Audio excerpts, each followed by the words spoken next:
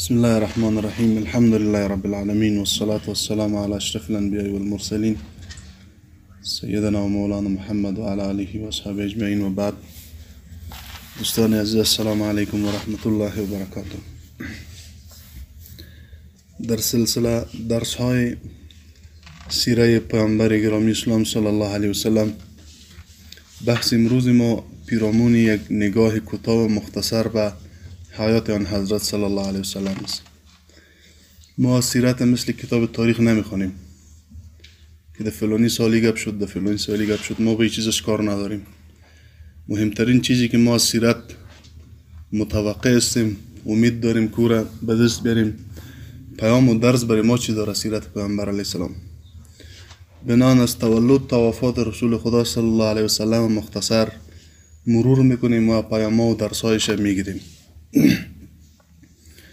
و این بخش ما به چند قسمت تقسیم کردیم. بخش اول از تولد پیامبر تا یکی به نبوت مبعوث میشه، و بخش دومش از نبوت مبعوث شدن تا یکی به حبشه هجرت صورت میگیره. بعد از او از هجرت حبشه تا هجرت به مدینه و استقرار در اونجا و یک مرور کوتاه و غزوات آن حضرت خود کردیم و روی حجت الوداع بحث میکنیم انشاءالله، و بعد از وفات پیامبر صلی الله علیه وسلم.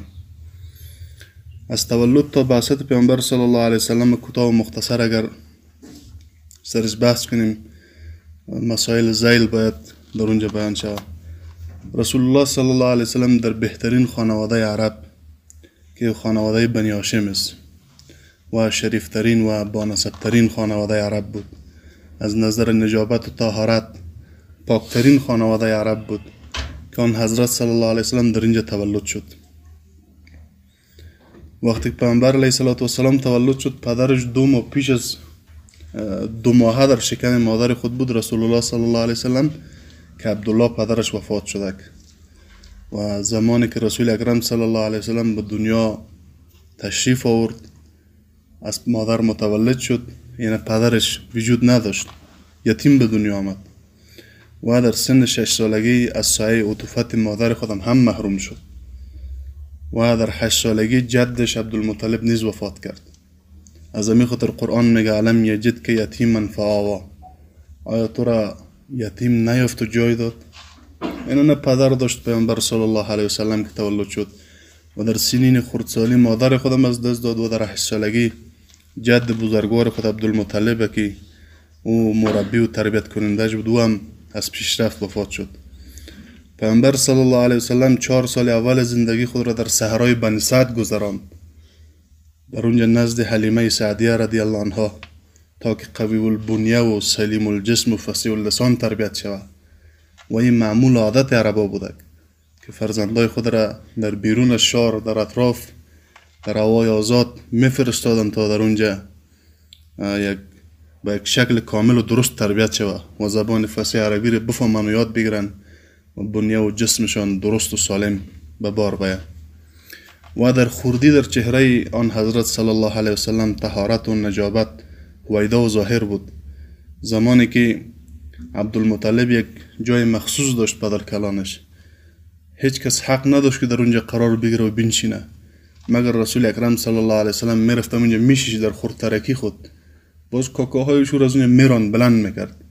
باز عبدالمطلب پدر کلانش میگفت تو رو بگذارین، به خاطری که دارای شأن بزرگ است، آینده بزرگ در انتظار اوست. در اوایل جوانی آن حضرت صلی الله علیه وسلم در مقابل چند قیرات گوسفندان اهل مکه را میچراند، مثل که هر پیامبری که از طرف الله به نبوت و پیامبری فرستاده شده کلشون گوسفند چرانی کرده.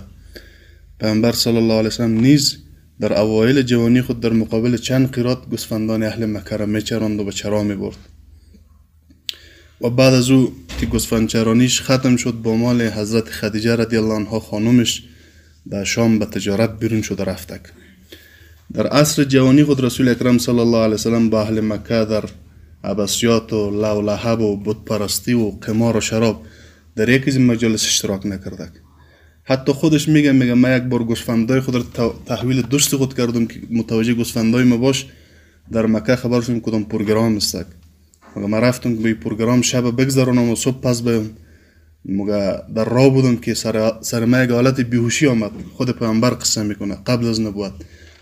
مگه بیهوشی آمد، همونجا ماندم تا که طلوع یا حرارت آفتاب صبح مرا از خواب بیدار کرد. از این بیهوشی یعنی پروردگارش رو حفاظت میکرد. از ابتدا پیامبر صلی الله علیه وسلم همو درایت بلند عقلیش و اصالت رایش و یکی یک انسان طاهر و نجیب است، این در سیمای مبارکش مشاهده میشد. و این چیز وقتی واضح‌تر روشن‌تر شد که قریش بیت الله را منهدم کردن و دوباره آباد کردن و بعدا میخواستن حجر الاسود را جایش قرار بدن. وقتی که حجر الاسود قرار دادن، اگر قوم میخواست که شرف و برتری نصیب مو قوم شود، همین حجر الاسود را جایش قرار بدن. بالاخره نزاع اختلافشون که بالا گرفت، با خود فیصله کردن که هر کسی که از دروازه بنی شیبه داخل بیت الله شد، هر حکمیت و داوری را که او کرد کل ما را میپذیریم و تسلیم میشیم. امی بود که پیامبر صلی الله علیه وسلم داخل شد. همه گفتن نه، محمد اماد و صادق است و امین است، هرچی فیصله او کنه ما را میپذیریم. پیامبر صلی الله علیه وسلم چادر را گذاشت، حجر الاسود رویش ماند. تمام اقوام و قبایل گفت که از یک گوشه چادر بگیرین تا که به مکانی که حجر الاسود باید گذاشته میشد رسید. بالاخره با دستان مبارک خود او را گرفت در جایش گذاشت.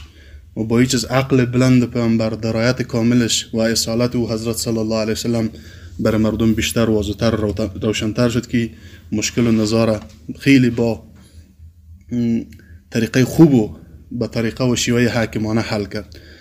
پیامبر صلی الله علیه وسلم در جوانی به صادق و امین و نیک معامله و وفادار در میان قومش مشهور بود. هیچ کس اندکترین خیانت و غدر و دروغ و کار زشت و ناپسند از او حضرت مشاهده نکرد. و این امر سبب شد که خدیجه از او بارها خواست که با او ازدواج کنه. خدیجه در جاهلیت به نام طاهره مشهور بود. طهارت و عفت و پاکی زبانزد خاص آن بود و قبل از پیامبر 2 شوهر کرده بود که شوهراش درگذشته بود و تمام سران قریش و بزرگان عرب میخواست با خدیجه پیوند و وصلت داشته باشه، اما همیشه رد کرد. زمانی که خدیجه رضی الله عنها مال خود در خدمت پیامبر قرار داد و پیامبر با این مال رفت در سرزمین شام و بصره، در اونجا همو صداقت و راستی و امانتداری آن حضرت وقتی که خدیجه از غلام خود جویا شد به پیامبر نامه روان کرد و فرستاده روان کرد که میخوایم با تو ازدواج کنم.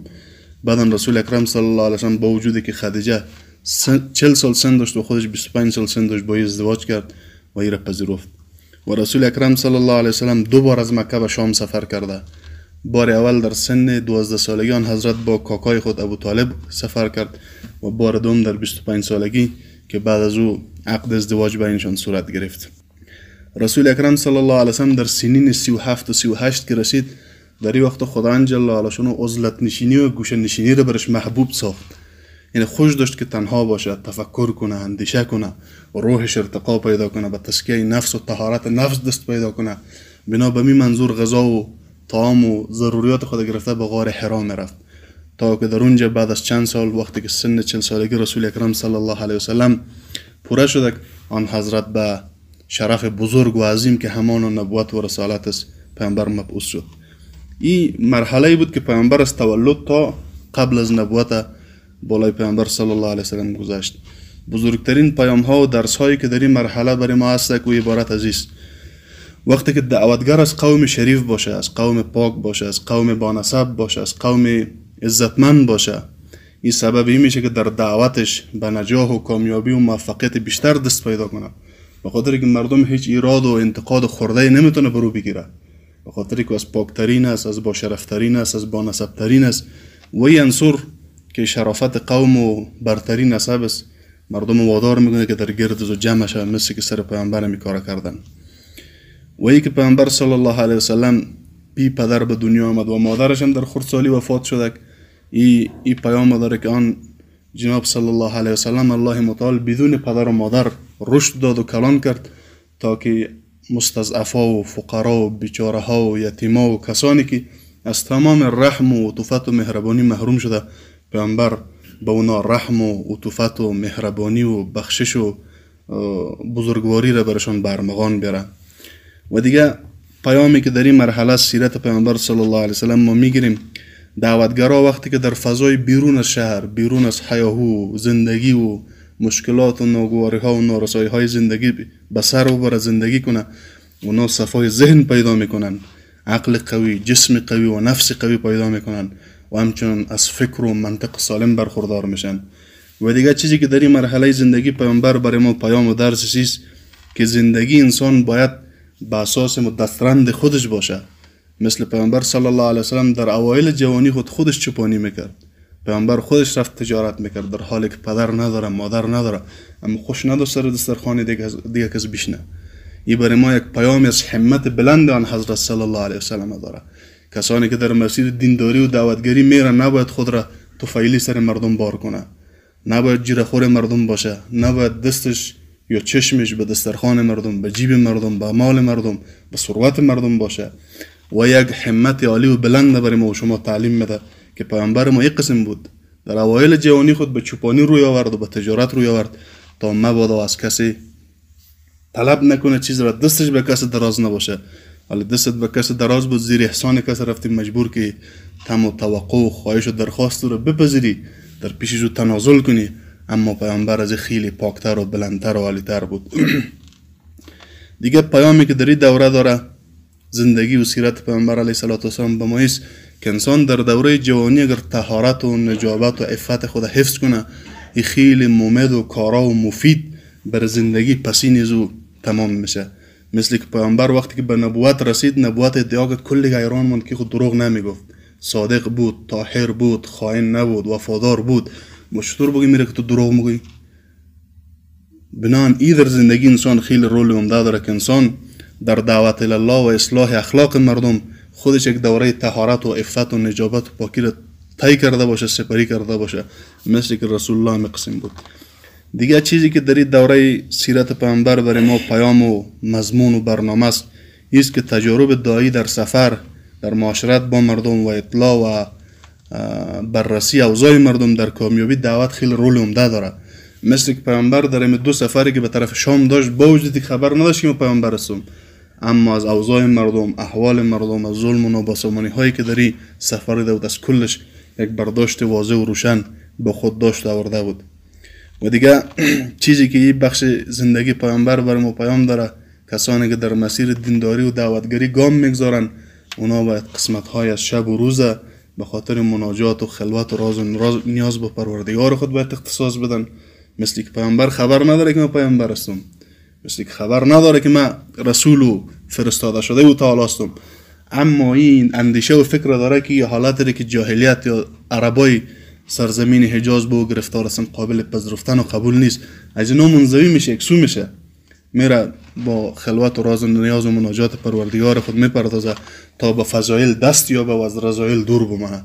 این بزرگترین پیام های است که ما زندگی رسول الله از تولد تا بعثت میتونیم استفاده کنیم.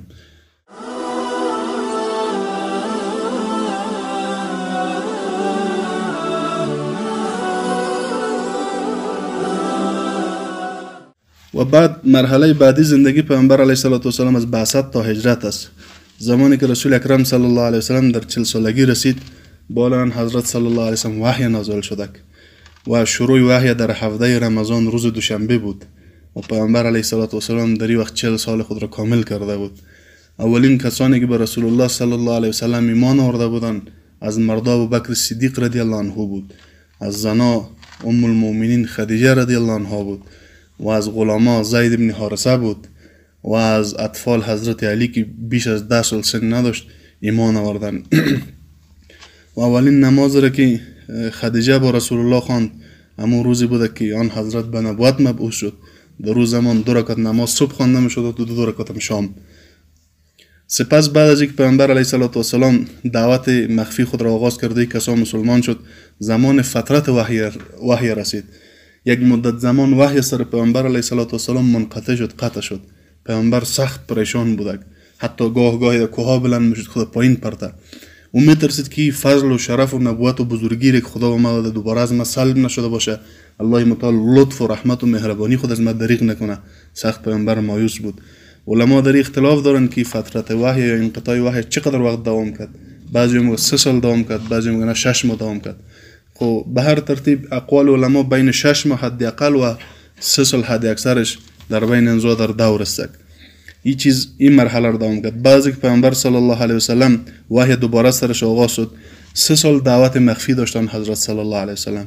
همون نزدیکا و انسانای مطمئن و انسانای اطمینانی را که سرش پیامبر حساب میکرد، اونا را به دعوت خود پیامبر شامل کرده و اونا را به اسلام میخوان و مرکزشون در این زمان خانه ارقم ابن ابی ارقم بودک. بعد از 3 سال گذشت و اقتداد مسلمان شدن، پیامبر صلی الله علیه و سلم دعوت خود را علنی شروع کرد. بعد از اینکه دعوت علنی شد که مرحله اذیت مسلمان ها آغاز شد.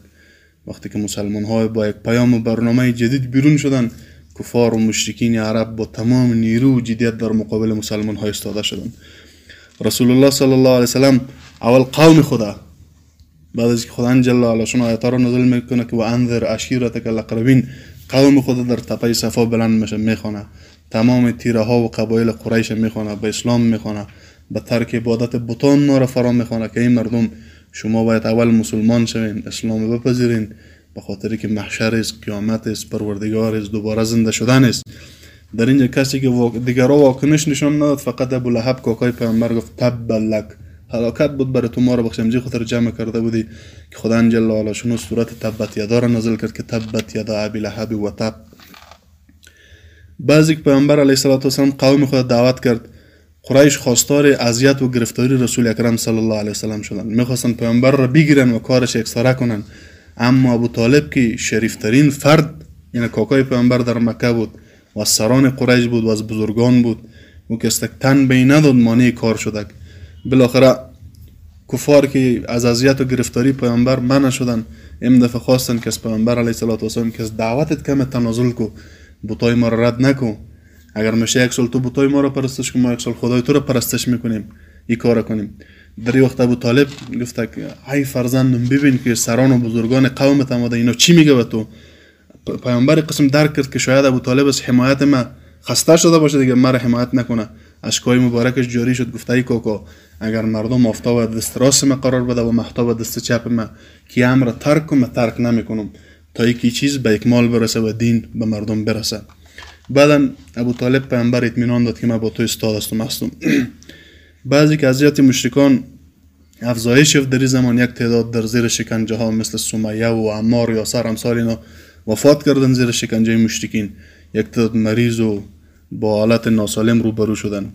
وقتی قریش ثبات مؤمنان را دید، تنازل کردن به رسول الله صلی الله علیه و سلم، وعده مال و حکومت و زن کردن. ای محمد اگر تو حکومت میخوای تو رئیس ما باش، اگر زن نیاز داری بهترین زنان عرب ما در اختیار تو قرار میدیم، اگر پول قرار داری بهترین پول و ثروت را که تو نیاز داری ما در خدمت تو قرار میدیم، اگر تکلیف داری ما تو را تداوی میکنیم. این پیشنهادهای کفار قریش بودک.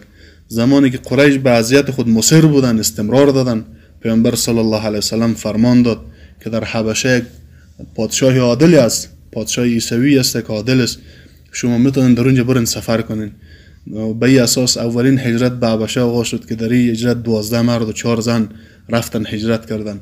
بعضی که عمر رضی الله عنه در سال 6 بعثت مسلمان شد. در اینا اول رسید که والا دیگه اذیت و آزار و رنج مشرکین ختم شد، با اینکه پس برگردیم. وقتی به مکه آمدن دیدن که با امواج از تندروی و شکنجه و اذیت مشرکان روبرو شدن که بالاخره هجرت دوم به حبشه صورت گرفت. بعضی که اذیت و شکنجه مشرکین کارا و مفید تمام نشد، این مؤمنا بر عقیده خود ثابت قدم بودن. این کفار قریش با مسلمان ها مقاطعه را آغاز کردن. مقاطعه به این معنی که تمام پیامبر علیه السلام و پیروا و دوستا و اقارب و قومش در شیب ابی طالب محاصره کردن، محاصره اقتصادی، که این محاصره مبنی بری بوده که مردم نباید با اینا نکاح کنن، نباید با اینا معامله کنن، نه با اینا خرید و فروش کنن و نه غذا و طعام با اینا بدن. بالاخره این مقاطعه 3 سال دوام کرد و سخت‌ترین روزها و رنج‌های را پیامبر صلی الله علیه و سلم در اینجا سپری کرد و تیر کرد. ابو طالب کاکای پیامبر سرش و پیامبر یک جای خو و طرف صبح دیگه جای خو که باش کفار و قریش بالا اینا دست پیدا نکنه، پیامبر را نابود نکنه و از بین نبره. درس‌های عبرت‌هایی که در این مرحله سیرت پیامبر برای ما وجود داره عبارت از ایست. اول، رسول الله صلی الله علیه و سلم خودش خبر نداشت که پیامبر است. زمانی که در غار حرا جبریل میبینه، او را در آغوش میگیره، میگه فانک رسول الله، تو پیامبر خداستی. پیامبر وحشت زده میشه. برخلاف زی زعم ما و شما که ما میگیم پیامبر که تولد شده در لبای خود امتی میگفتی، گپای دروغ است. پیامبر خیلی خوبی ها داره که به دروغا نیاز نداره. خود رسول الله صلی الله علیه و سلم خبر نداشت که من پیامبر هستم تا که جبریل ورش میگه که تو رسول و فرستاده الله متعال هستی. بنان بعد از اینکه جبریل ورش اخبار کرد، خبر شد پیامبر علیه السلام که من پیامبر هستم. دیگه پیامی که مرحله زندگی پیامبر به ما داره است، دعوتگر که وقتی یک قوم دعوت میکنه به سوی اصلاح اخلاق عقاید، چیزی که مخالف جمهور مردم باشه ایره علنا باید در مرحله اول به اجرا نگذاره، ایره مخفی کنه، اول ذهنیت ها را آماده کنه، ظروف و شرایط ایجاد کنه. مثل یک پیامبر 3 سال دعوت خود را مخفی ادامه داد. میتونست که یکی به یکی شروع کنه و دو وقت یک نفر خودش بود یا ابوبکر و مثلا علی و زید و خدیجه کلش کارش تمام میکردن، اما پیامبر کار وقت کرد که 40 نفر مسلمان شد تقریبا. اگر 40 نشده باشه یک چیزی بالاتر از 30 نفر مسلمان شد که پیامبر دعوت خود را علنی کرد. بنان دعوتگر یا داعی و اصلاحگر وقتی که در جامعه بیرون میشه و برنامه ای را داره که برخلاف عقیده و فکر و اندیشه جمهور مردم است، اینا باید هو به هو فورا و آنن اینا نباید برای مردم آشکار کنه، باید به تدریج و آهسته کار خود پیش ببره، مثل که سیرت پیامبر چیز ما درک میکنیم. و دیگه ثبات مؤمنا در راه حفظ دینشان و عقیدهشان دلالت به این داره که اونا سخت انسان‌های اخلاصمند بودن، انسان‌هایی بودن که دارای نفس‌های طاهر و پاک بودن و دارای ارواح تزکیه یافته. و پیام دیگری که در این مرحله زندگی پیامبر برای ما است که دعوتگر در راه دعوت نباید خسته شود، نباید بندک شکنجه و اذیت و ممانعت کار خود کلش ترک کنه و نباید مال و ثروت و منصب و خواهشات نفس او را مانع شه که برنامه های خود ترک کنه. مثل که پیامبر هم میگن اگر مال کار داری، ثروت کار داری، حکومت کار داری، هر چی کار داری ما میدیم، اما پیامبر میگه هدف میشه که دین به مردم برسه. ما یک ازی چیزایی را که شما پیشکش میکنین قبول ندارم.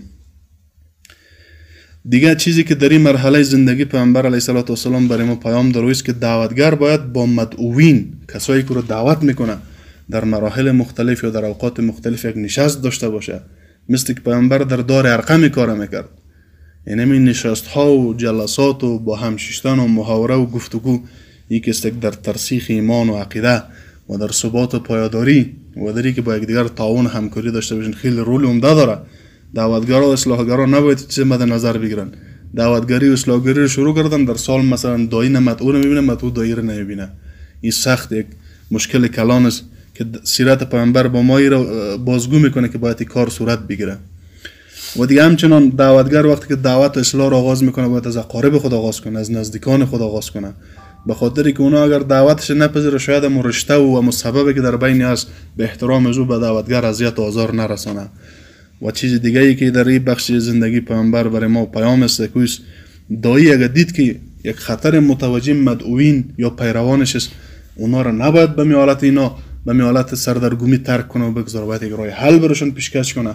مثل که اونا در زیر سخت‌ترین شکنجه ها قرار داشت مسلمان ها در مکه، پیامبر علیه السلام برای اینا حبشه را پیشکش کرد که اصحاب من، ای مؤمنان شما میتونین به حبشه برین.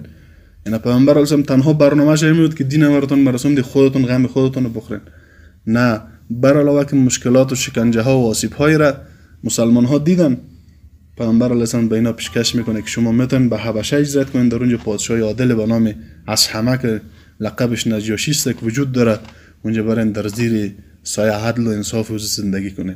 این پیام داره که دعوتگرا به خاطر مدعوین خود اگر با مشکلات و نارضایی‌ها روبروستن یک راه حل را باید بسنجن.